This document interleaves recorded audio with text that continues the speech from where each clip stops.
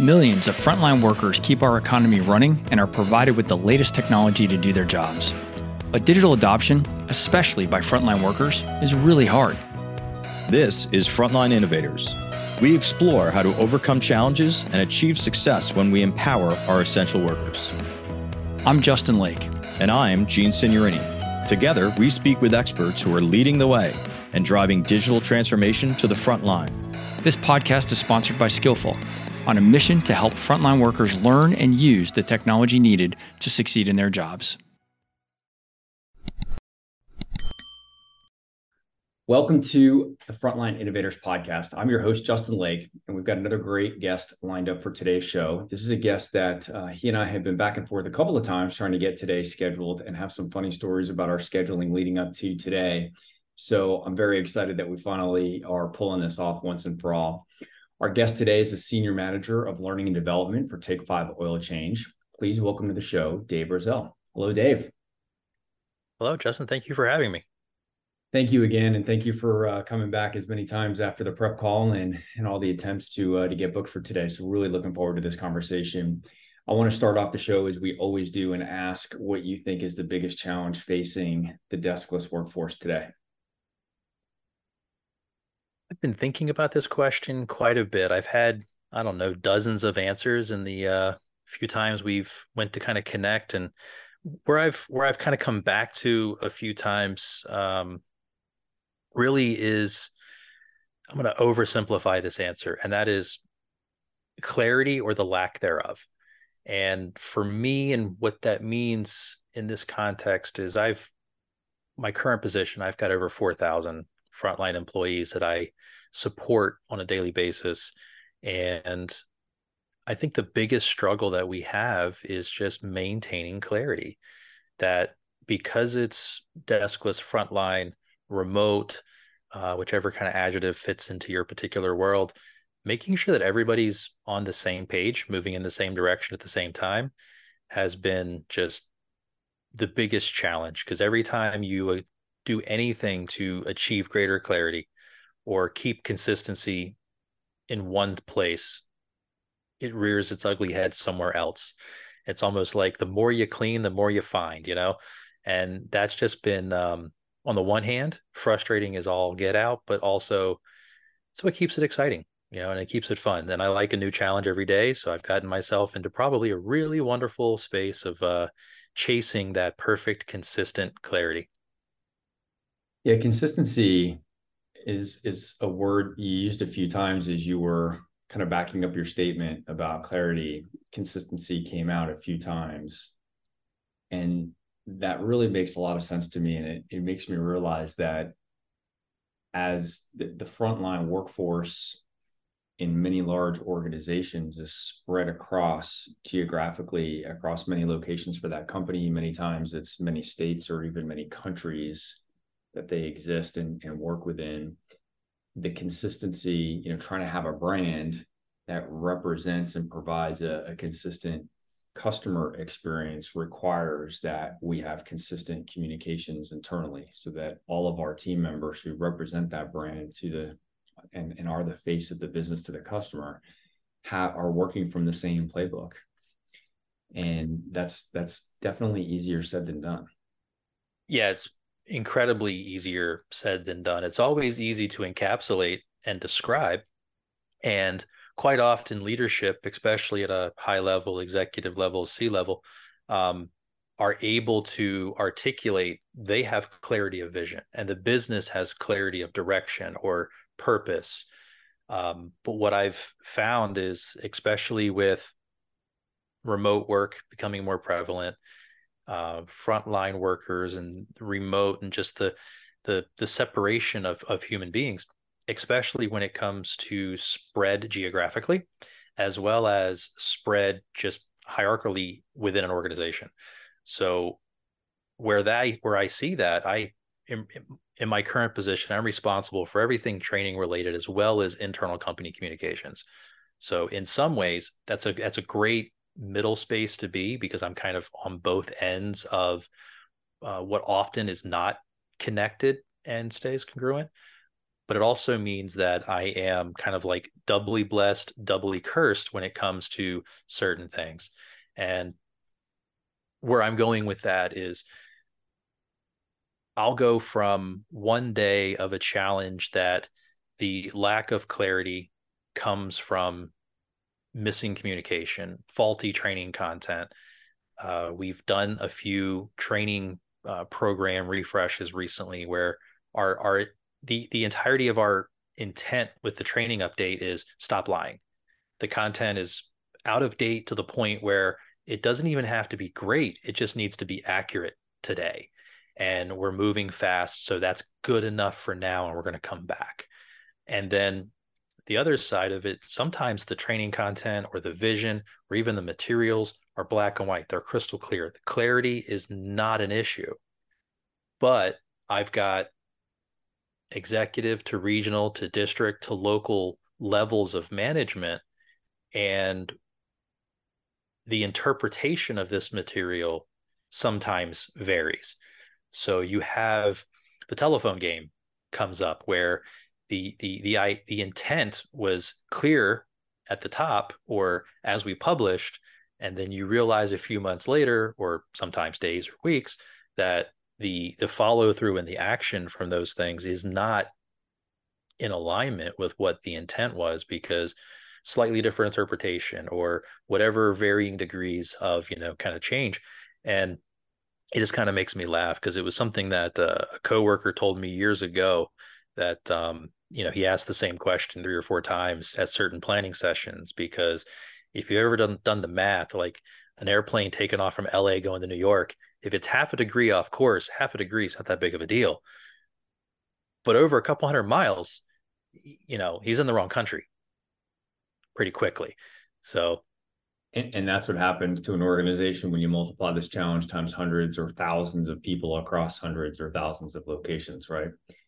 There are a bunch of things that I want to come back to there, but I'd really like to get a chance to have you share a little bit about your background, how you ended up in the role that you're in today. So walk us through your professional journey. Sure. So my professional journey, I like to say, started when I was in probably 2nd or 3rd grade. My mom moved us out of a small town in northern Florida to Jersey so that she could go to trade school to be a programmer. And this was early 80s. So she went and became a programmer, which, whether I realized it or not, put a serious trajectory on my own kind of life and upbringing. She was the programmer, so I became the hardware kid because she was all software and I had to put it together and make it work. And that just kind of put me down this path of the first half of my life was really pursuing computers and just, IT and technical. And that kind of put me into a space of supporting computers and people and businesses in that vein of just hardware support, which eventually landed me in a small job with a very small company early on in that company's life, and was able to ride a very interesting roller coaster over a few years working for the same company multiple times, coming in, coming out, coming back, having the company go from, I think when I first joined, I was one of about 30 some employees at the company. They had just opened their 2nd location. Within a few years, it was 750 employees, 30 locations across the Southeast. And that had all happened in such a short period of time. The company just ran smack dab into a brick wall of, unable to keep cash flow to keep the business going, and had to kind of, reel back. So that was my first incredible rocket ship type experience of coming in low and working my way just up through the company by being a part of it and having to do a lot more than what I had been officially trained to do because of the opportunity that was, given. But it ended as quickly as it began, which was the blessing in disguise that sent me back to school and got my degrees and got a bachelor's in technology management, which was a very new program at the time. It specifically focused on like where my headspace was, which is in the right after 99 .com bubble, 2000 happened. industry realized we have a whole lot of old school managers that don't understand technology, and we have a lot of new school tech kids coming out of college that don't understand business, and that there was this middle space lacking. And I found myself very much in that middle space as a interpreter, for lack of a better word, being able to understand the technology, understand the hardware, having some programming background. I never had the patience to be a programmer. I had the interest in the creativity, but never the patience to write code. Just couldn't do it. So I could read most code, but I couldn't write it because I just wasn't that good at it. But it tied me to everything I had done with just growing with a small business and learning a lot of the things the hard way, being able to sit down with a CEO or an executive and have a visionary conversation and interpret that with IT consultants or programmers or even engineers and say, yeah, we want it to be this. Let's draw a picture and show you what it looks like, but let me help you understand where that's kind of coming from. And I found myself in that middle space, which again, with one particular company, I also kind of found my personal self at that time. We were doing cable contracting. So as unglorious as that is, we were the cable guy. Show up, knock on your door, run some wire, make your TV work kind of thing. But the owner of that company gave me some of the greatest, kind of insight into him and his business, but really I found it lined with me. The business was a means to an end. That was just what they did on a daily basis. His purpose with that company at the time was making better people. And that's where I realized that that's kind of what I liked about it. And that was why I kind of kept coming back to work with them to further understand how to take a mundane trade, for example, pulling wire from point A to point B. And I could focus on that, but that was the business model. That was what generated revenue and created opportunity. And in that particular space, I could take any young, able-bodied person with basic hand-eye coordination, a little bit of tool common sense, and can teach them how to do something in a couple of weeks that they can go anywhere in the country and find work. But because of that rapid escalation and then collapse and then kind of reset a couple of times with the business, we began to recognize that when you grow, which is what a business wants, small business wants to grow as fast as possible, but the pitfalls are very real.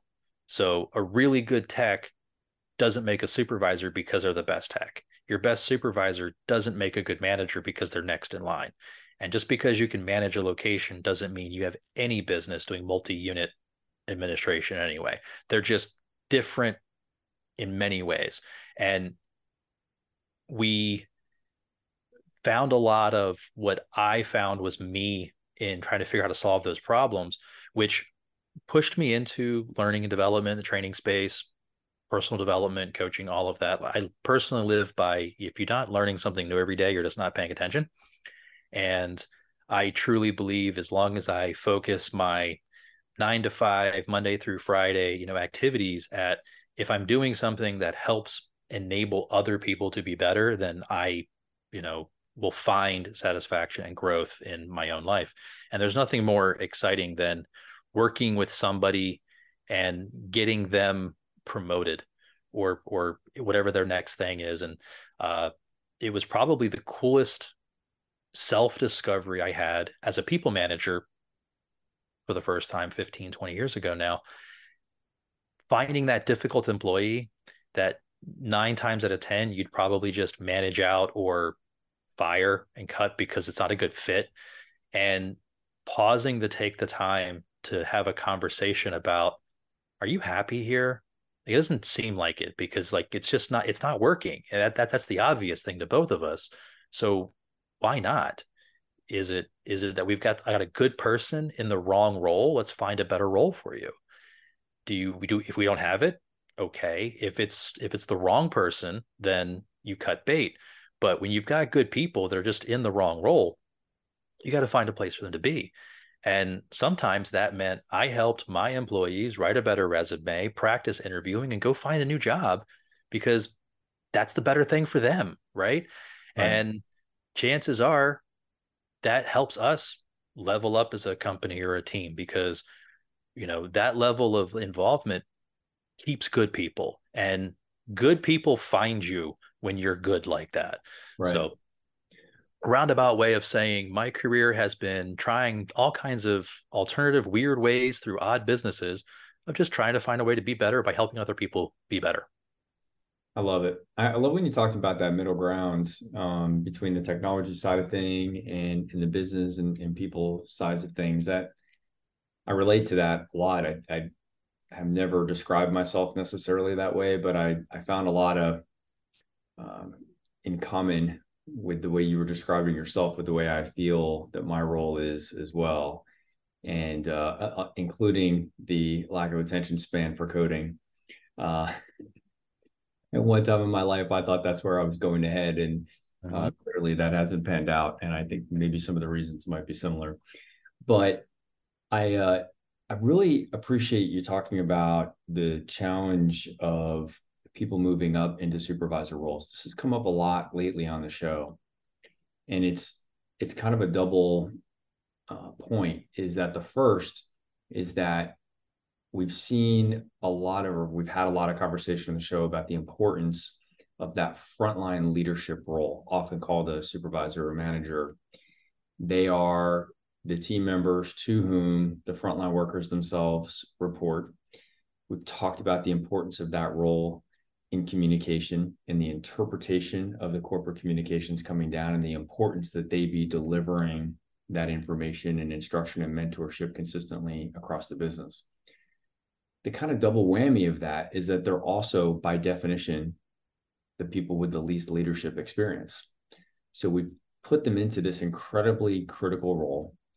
In your organization today, you have thousands of people that are on the front lines, led by hundreds of people that fit this profile that we're talking about. And yet, by definition, they have the least leadership experience. And that's a difficult situation because we're putting a lot on their shoulders. We have great expectations of them. We simply can't run the business without them. And yet they don't have a ton of experience in doing that role. And it actually goes back all the way to something that you said at the top of the conversation, which is about the clarity and the consistency of communication.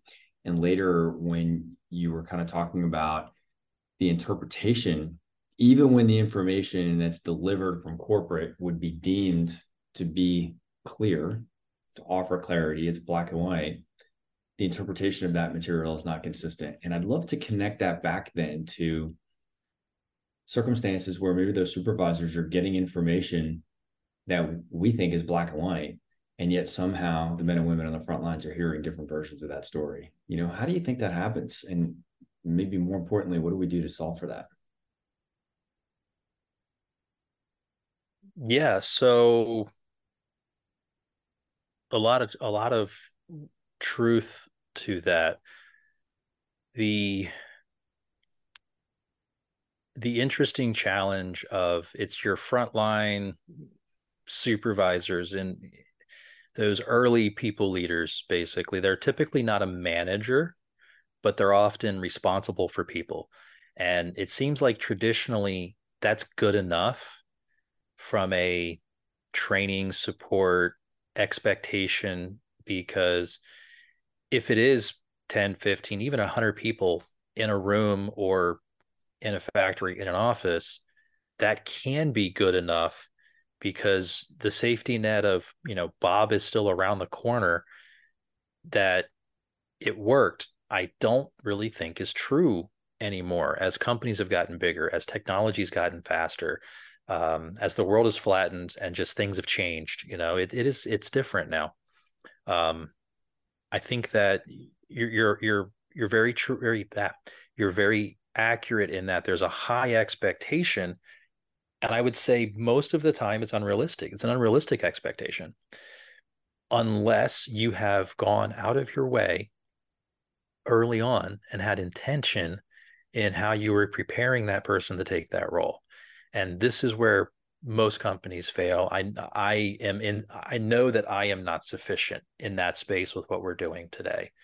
A few anecdotal points to that. So in a previous life at a previous company, one of the things that we did with training new hires and new people in the company was we incentivized the not so much the trainer, because the trainer was like 2 weeks and then boom, you're out.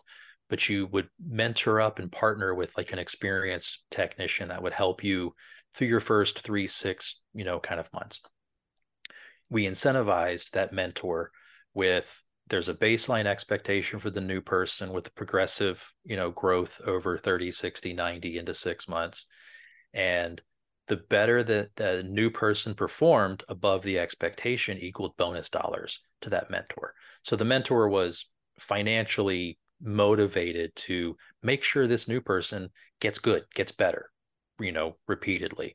And that worked well in a hands-on technical environment because it was, the best practices were kind of black and white, and your comfort and experience came from just doing the work and reps. So that worked out well.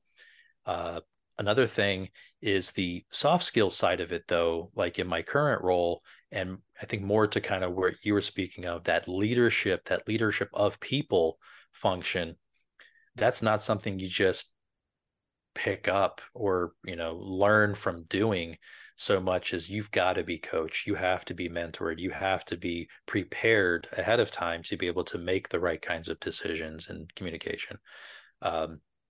And it's something that I challenge my team and my people whenever we're talking about stuff like this. Whatever the new idea is it setting us up to succeed, or is it setting them up to fail? And a lot of times we have very clear communication or expectations or some new initiative that in and of itself is very straightforward. It improves the bottom line. It increases sales. It helps this, it helps that. But holistically, if that's not pushing us closer to the overall goal, it's setting us up to fail. Or if the expectation is just out of alignment with what the realistic possibilities are, you're setting yourself up to fail. And it's as simple as, I'm going to promote my best technicians because they hit certain KPIs to be a supervisor. Now, as a supervisor, you get to be responsible for certain things and directing people to a certain level. And that's it. That's the entire gatekeeper. Well, we're setting up those other employees to fail because we just gave someone authority and responsibility without any of the skills to actually wield it properly. And that becomes dangerous because now it's very costly, because one incorrect, inappropriate, or too early of a promotion can be hugely detrimental to your workforce and your general culture of the business and the company. And not to go too sideways, but like, I constantly have to remind myself that culture is not what I want it to be. It's the sum of the people that exist in the organization today, whether I like it or not. And that's a very big deal, because when you battlefield promote, you promote too quickly, you don't support the people that you promote, you don't set them up properly before you promote them, you don't support them after you do, and you put in this inconsistency in interpretation of messages, and you end up with lack of clarity. This is a recipe for the worst culture possible, even though everything you're saying from the top and everything you're doing from the top is in line. Your reality at the front line is not the same thing. That's a great way to put it, by the way, is that the reality on the front lines is really what matters. So it doesn't matter if the CEO might have perfect, crystal clear clarity about the vision of the company and what he or she expects to deliver to your customers. Yeah. But the men and women on the front lines of your business aren't in alignment with that, or don't understand it, or aren't executing with that same clarity, then none of it matters. Yeah. So one of the more localized, specific current challenges for me right now is I do not have a direct platform to speak directly to my frontline workers. I am able to communicate to managers and middle management, but I'm very much reliant on individual managers sharing the message to the everyday folks, and whereas often this is handled through like the 5-minute stand-up, pre-shift meeting type thing. We operate very lean. There's maybe a handful of employees. at a time. Not everybody starts at the same time. So like the idea of having like a single simple pre-shift meeting where everybody's together doesn't happen every day, and it's difficult to happen consistently. So it really has to be over communicated. And this is where one of the skills I've tried to bring into this role is that idea that you have to over communicate absolutely everything. Until they start making fun of your delivery, you're just not getting through to them. And as well as like never not communicate the bad stuff, like never leave a void. A void of communication, a lack of positive communication will always be filled with negativity and, you know, gossip and rumor. And it's incredibly difficult to overcome those things from a communication standpoint. That leads to a shift in the culture and the frontline understanding and just the general feeling from the front lines, which is so easy to start and so difficult to kind of like back up and overcome. So it goes back to over communicate, always over communicate, just constantly over communicate, especially the good stuff, but acknowledging the difficult things as well, because sometimes a business doesn't have the answer to the crisis at hand right this second, but acknowledging that the crisis exists and that we're working on it sometimes is the best thing you can possibly do. Because when you say nothing, you look like you either don't know or you don't care, or worse. And I don't really know what is worse than that, but you know, it happens. So being able to over communicate with everyone consistently is kind of the first step. And then the follow-up is just like with training. I can put together the best training package in the world. It can be world-class, phenomenal content. Everyone will possibly learn from it. And if you put it out there and that's where you stop, you've really only gotten half the lesson done here, because how do we know that the learner learned? How do we know that even if they did learn the lesson, are they doing it? Is there any follow through? And a lot of times with trainings, it's really difficult for us because we're doing trainings that don't directly impact the bottom line. It might be indirect 6 degrees sideways. So you have to interpret 3-6 months later, a year later, did we influence properly or not? And that's one of the things that I'm kind of focused on now, is how to close that gap. Every training has to have an opportunity for feedback. Every employee engagement we have. So like we do quarterly surveys around the standard dozen Gallup questions and things. And we need to take those comments, take that feedback, and immediately regurgitate it right back to the audience. Hey, you said, we heard, we're listening. And here's the 3 things we're taking action on.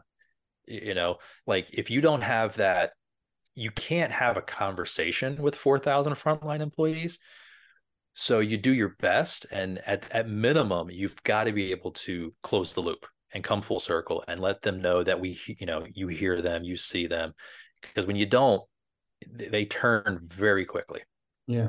Well, let's talk about that actually for a second. You said you can't communicate with 4,000 employees directly, and you also had mentioned earlier about not having a platform to communicate directly with them, but being able to communicate to mid-level and frontline leadership. And I wonder what role, kind of bringing this around to technology, that's where I spend a lot of my time, is thinking about where technology plays a role in filling some of the gaps that we're talking about today. And I'm curious, if you had a platform that just was able to send messages out to all of those folks, or to allow the supervisors to communicate better, does that solve the problem in and of itself, or are there still gaps there? It solves, I'd say, 80% of the problem, because it creates the channel. It doesn't solve the aspect of interpretation. Yes. So even though you're broadcasting the message, it doesn't mean it's clearly understood. Yes. So the conversational aspect of it is the important thing. And yes, I don't have the platform enabled. We're about ready to launch something that's going to let me speak directly to the 4,000 employees. being able to communicate to is not the same thing as having a conversation with. Yes. And there's a huge distinction between a person and the intellect and two-way communication with, one to a few people and a large mass of people. Yeah. And one of my favorite movie quotes of all time is the original Men in Black. There's the scene where Will Smith's on the bench. He's just kind of coming to grips with, oh my God, there's aliens in this world. I don't know what I'm going to do. And I think it's Agent K. I forget the character's name now, but he has this thing about like, why haven't we told people? Like, why does it have to be a secret? And the line was, well, a person is smart, but people are stupid. Collectively, it's just not the same thing. Yeah. And it's funny.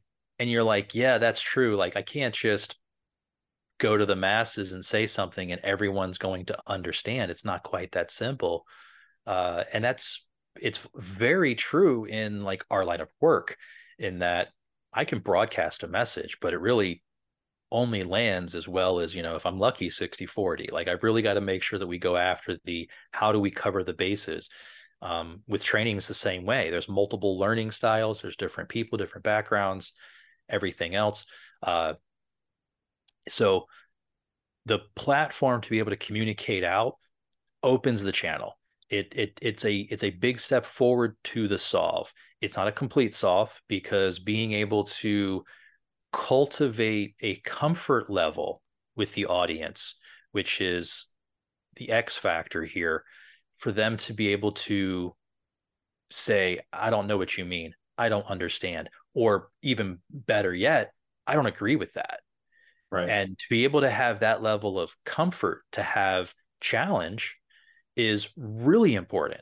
And it's a primary goal of what I'm doing with like our employee feedback surveys, is not to make you feel better or to solve every possible complaint, problem, or whine that's out there, but establish a level of comfort that you're willing to speak up. If you don't speak up and express a concern, it will never be resolved, let alone, right, to your satisfaction. And without that level of confidence in the company from the front line, you're just shooting in the dark. You're taking swings and you hope you hit something at some point. Yeah.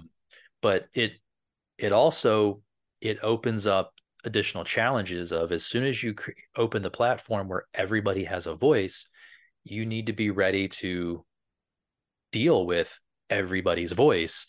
And that's kind of the scary thing. So careful what you ask for. Yeah, exactly. So strategically, we're launching this program primarily on a social kind of engagement level. We do quarterly contests and different things, and the platform is strictly there to promote and share cool, fun stuff related to this activity that allows us to like slowly dip our toes into the water of, it's very voluntary, it's only social, it's never going to be a required thing. We just hope for high adoption. And at the same time, I will be pushing very hard at the high level of starting with regional leadership around, here's what you can do, here's how you kind of manage, moderate to the extent that we want to moderate, which for us is going to be, as long as what you're saying and doing fits the company brand and isn't explicit or isn't derogatory, then have at it, because the whole point of community is community will self-police. So we want to rely on that, but we're rolling the dice that it will always have to be moderated. And driving from the leadership, which is a much smaller group of people, these are the advantages to this, being able to share these types of communications, being able to do this type of interaction, and you get buy-in there, they will drive the high end, and making it fun for the masses will get interest and eyes and engagement. And I'm hoping that this brings us closer to the middle, where we have a place now that is comfortable, it's safe, it's open, and it's constructive. So for me, it has to be constructive. I will listen to anybody's complaint if it's constructive. one of my favorite books is The No Complaining Rule. And I can't think of the author off the top of my head, but if you haven't seen that or checked that book out, it takes probably an hour and a half to read this book. It's not a big one, but it boils down to no whining. Like if you're going to come with a complaint, be concise, and come with at least one or two solutions. And sometimes you don't have a solution, but if you've tried to come up with one and it's like, here's a problem, I see a problem, I have no idea how to solve it, that's still better than that sucks. And the idea of no, we're not going to accept whining. Complaints are not allowed, but constructive criticism and feedback with suggestions and ideas, always welcome. Yeah. Coming back to the communication platform, we've been having some conversations in my day job at Skillful, and we've made an observation that I want to share with you and with our audience. It's really super simple, but I think it's insightful. So we have the ability for supervisors to communicate with the frontline workers through our platform. And what we found is there are varying degrees of engagement with those communications. So we peeled this back a little bit to see if we could figure some things out. And one of the things that we noticed is that the supervisors that were using names of the recipient in the communication were getting significantly greater engagement with those messages. I don't remember the statistics, so if anybody's interested, follow up with me and I'll try and go pull up that data. But it was, I imagine it's significant. Yeah, it was really interesting. So what was happening was some supervisors were sending out messages saying, hey, you need to do this thing by this date, right? And unsurprisingly, at least in hindsight, you look at that and you say, yeah, I probably wouldn't engage with that message either. But another supervisor would be sending out a message that said, hey, Dave, hey, Justin, hey, Mary, we need to do this thing. Don't forget it needs to get done by Friday. And the ones that used the first name got significantly better engagement. And for me, what that made me think about is, so we acknowledge the importance of the role of these frontline team leaders and supervisors. We can acknowledge kind of universally that they're the least experienced leaders in the business. And what role do we all have? And me as a technology guy building a platform to support these scenarios, what role do we have as a technology company that should play into helping to support their supervisors? How can we educate them to be better at communication? Because really, you made the point that I was kind of asking about, which is, hey, it's not enough to just have a platform. The humans, at the end of the day, we're facilitating communication from humans to other humans, between humans, right? And not everyone is great at that. And so if we know that not everybody's great at that, then it's not enough to just have the platform. We also have to provide a mechanism for people to get better at actually communicating. Yeah. Couple of comments. So before I forget, this is a wonderful place to remind myself of, conversational skills are acquired. They're not natural. Despite having 2 ears and 1 mouth, people want to talk more than they listen all the time. And are you listening to me, or are you busy thinking about what you're going to say in return? I forget who said that, but that one kind of made me laugh when I was probably in middle school. One of those things I kept in my notebook. So the personalized messages got a greater response. That doesn't surprise me at all. Just from a management experience, if it's not personalized, then the receiver honestly doesn't care.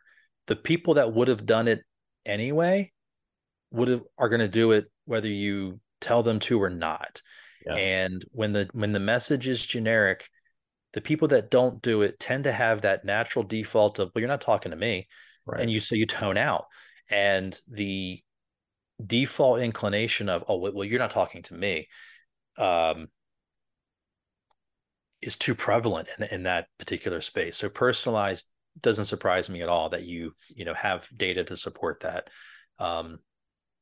It's similar to what I found and try to hold true to when it comes to anything that is negative information, or especially discipline, accountability, which, by the way, something that I've learned and been preaching a lot lately is some of the difficulty I've had at that middle management space is I just realized that a lot of my supervisors and frontline managers don't understand the difference between accountability and discipline.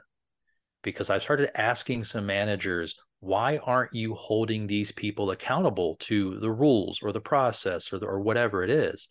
And they say, oh, I do. When they don't do it, I write them up. That's not accountability. That's discipline. And there's a very distinct difference between those two things. And I realized, okay, we're not teaching people how to hold someone accountable, which is like a whole nother podcast probably. But that is, when it comes to these kinds of communications, I always hesitate and drag feet when leadership says, hey, this is the message we got to get out. Okay, does everybody need to hear this, or just the people that aren't doing it? Because if you start communicating the reminders or the don't forgets or the please do type messages, the percentage of your audience that is good and disciplined and we're going to do it anyway, you're coaching them to tune you out, because you're sending communications that are irrelevant to them. They don't need that message or that reminder. Sometimes reminders have to happen, but when it's a, hey guys, we asked for this to be done yesterday, it wasn't done, so let's make sure we get it done today type stuff, don't send that to the people who got it done on time. That needs to be more targeted. So similar, kind of related point of the communication, certainly the audience has to be right. That's a whole level of thing. Personalized makes tons of sense, because, you want to feel warm and special. Right. Like, oh, look, you're talking to me. You use my name, I pay attention. Of course, people like to see their name. People like to hear themselves, kind of thing. And the note I made is, it's the human to human kind of interaction and the connection that, especially if you're virtual or remote through an app, is more difficult to achieve. And like, how do we make that better? I wonder if the answer is AI, interestingly, because if you had the ability, and I try to do this with email. You ever heard that really good answer or like advice, especially when you're upset or it's a delicate matter? You write the message and walk away, right? Yeah. Like, you never send. You come back and you read it and you go, even 5 minutes later, you're like, oh yeah, we're not saying that now. You adjust, right? The cooling off period, the perspective, whatever it is. I actually have delay on my outbox for that reason. My emails get sent for like 10 seconds or something. I'm a huge proponent of keyboard shortcuts. I did this little time study way back when about like the top 10 Windows keyboard shortcuts. If you became an expert at the cut, copy, paste, open, close, new, the top 10 kind of things, it saved the average office worker like 45 minutes a day of mouse seek time, which isn't a whole lot, but it adds up over time. Yeah. Anyway, on a platform like this, if there was I'm doing an announcement, it's about this, whatever, you push your button. If the immediate response was, AI comes back and says, are you trying to be positive? Are you trying to be, like, what's the tone of your message? And have you thought about this? Like, that immediate, like, editorial AI, just smart feedback would be, you know what, you're right. Maybe I'm using some of the wrong words. Maybe it comes across with a weird connotation or whatever. That kind of pause is all it takes. And even the delay alone is probably good. I would, now that I'm saying it out loud, the platform that I'm talking about, forcing a delay would almost be ideal, because you don't want a reaction. You need to have everything should have a response. Right. And the pause, take a beat, think is, and I love response versus react as a word, because react is just acting and response is short for responsibility. One of those two things you own. and the other you're stuck with. So taking responsibility in your communication is a huge step, especially for frontline, first time supervisors, early people managers, being able to understand and appreciate, like, hey, great responsibility, great power, right? Like Spider-Man went wrong. So pause, think before you respond, never react, always respond. And being able to take technology and finding a way to stop humans from being humans, to the extent of take a second and don't be dumb today, right? Right. Like I used to work with a guy. He was a regional manager. He oversaw 60 field employees. They were just kind of, remote scatter techs. He had shirts and mugs made called "Don't Dumb Today," and every month he would recognize the employee who consciously avoided stepping in it, right? So like, here's your "Don't Dumb Today," reward. And it was funny, but it was like, it's wrong. You really shouldn't do it that way. But like, I get where he's coming from, right? Like, because all too often he was finding people just weren't taking the time to think, and it was like, and for him, it came from, in his position, he was the first line of response. He was the first line of defense. Hey man, I got a question about this project. Did you read the directives document? Yeah. Look at it again. The question you're asking is paragraph 2. Like, Right. go look. And it became like 80% of his conversations were, stop being dumb, go read the document, because people just weren't. And we weren't conscious enough. Like, it was, oh, that's funny because we could all relate to it. We're all in the same position. Not a single one of us went, well, obviously directives document isn't good enough, because if we're getting all these questions that come out of the document, it can't possibly be a good document, can it? That's where my head went. It actually goes back to how you started the conversation, and we're already up at the end of our time. So I do need to wrap it up, but I want to kind of come full circle back around just on what you've said. You started with the challenge being that clarity, which tied to consistency in the communication. And when you talk about people that are on the receiving end of materials, and those who created those materials or systems or technology or whatever the case may be, we get frustrated because they're not being used or engaged with the way that we expected. We have a responsibility. We have to be accountable to that, to say it's our job to make sure that the things that we produced, whatever those things are, whether they're systems or content or a video, whatever the format may be, that it is as absorbable as possible. I think I may be making up a word there, but we need to, it's on us.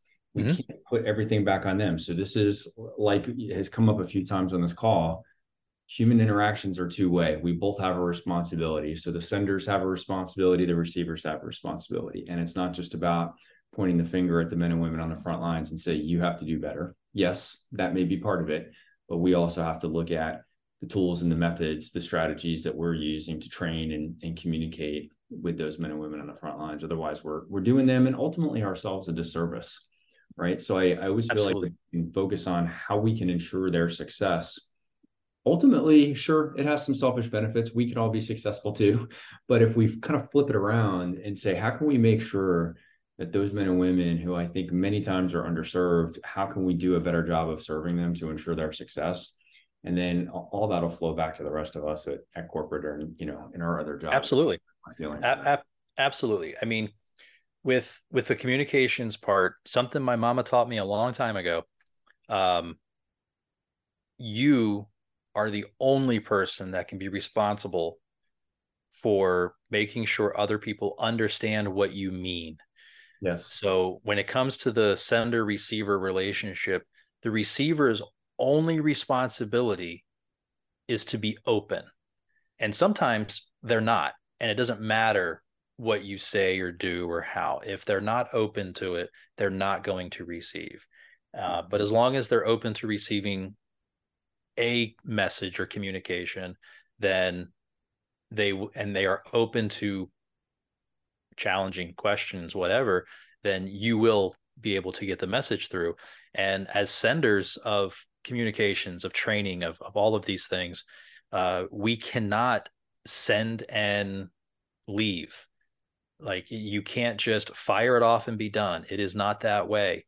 We have to chase, and it's frustrating and it's aggravating, but everything that I create and publish and communicate, I have to chase it. And sometimes I do that actively and directly with, did you get it? What kind of questions do you have? Are you sure? And then again, later following up. And sometimes it's outsourced through, okay, we're pushing this content out, and district managers are going to follow up and do audits. And one of the questions is something that validates, there was a call to action. Did action happen? Yes or no? And I'm relying on them collecting that information. But if I don't ask them to, I'm never going to know. So that's just, greatly, greatly important. Yeah. Never I got to wrap it up. I can't, but I knew this was going to go fast. I've appreciated every conversation that we've had. So thank you so very much for getting this scheduled and for coming back on the show. And I think we probably need to have another call at some point. So we're going to welcome you into the Frontline Innovators community. After today, you'll get an invitation to come participate with us with the Frontline Innovators Council, and can't wait to visiting with you over there. So to our audience, we're going to wrap it up there. I hope you found the conversation as enjoyable as I have. Thank you to our listeners for your continued engagement with the podcast. We really appreciate all the support that we've had from you, and look forward to more ideas and more recommendations for guests to have on the show. As a friendly reminder, this podcast is sponsored by Skillful, the only end-to-end systems training platform that's optimized for frontline operations. You can learn more about how you can solve your frontline systems training challenges by visiting skillful.com. That's SKYLLFUL.com. Thank you again. And Dave, thank you for joining the show today. Thank you.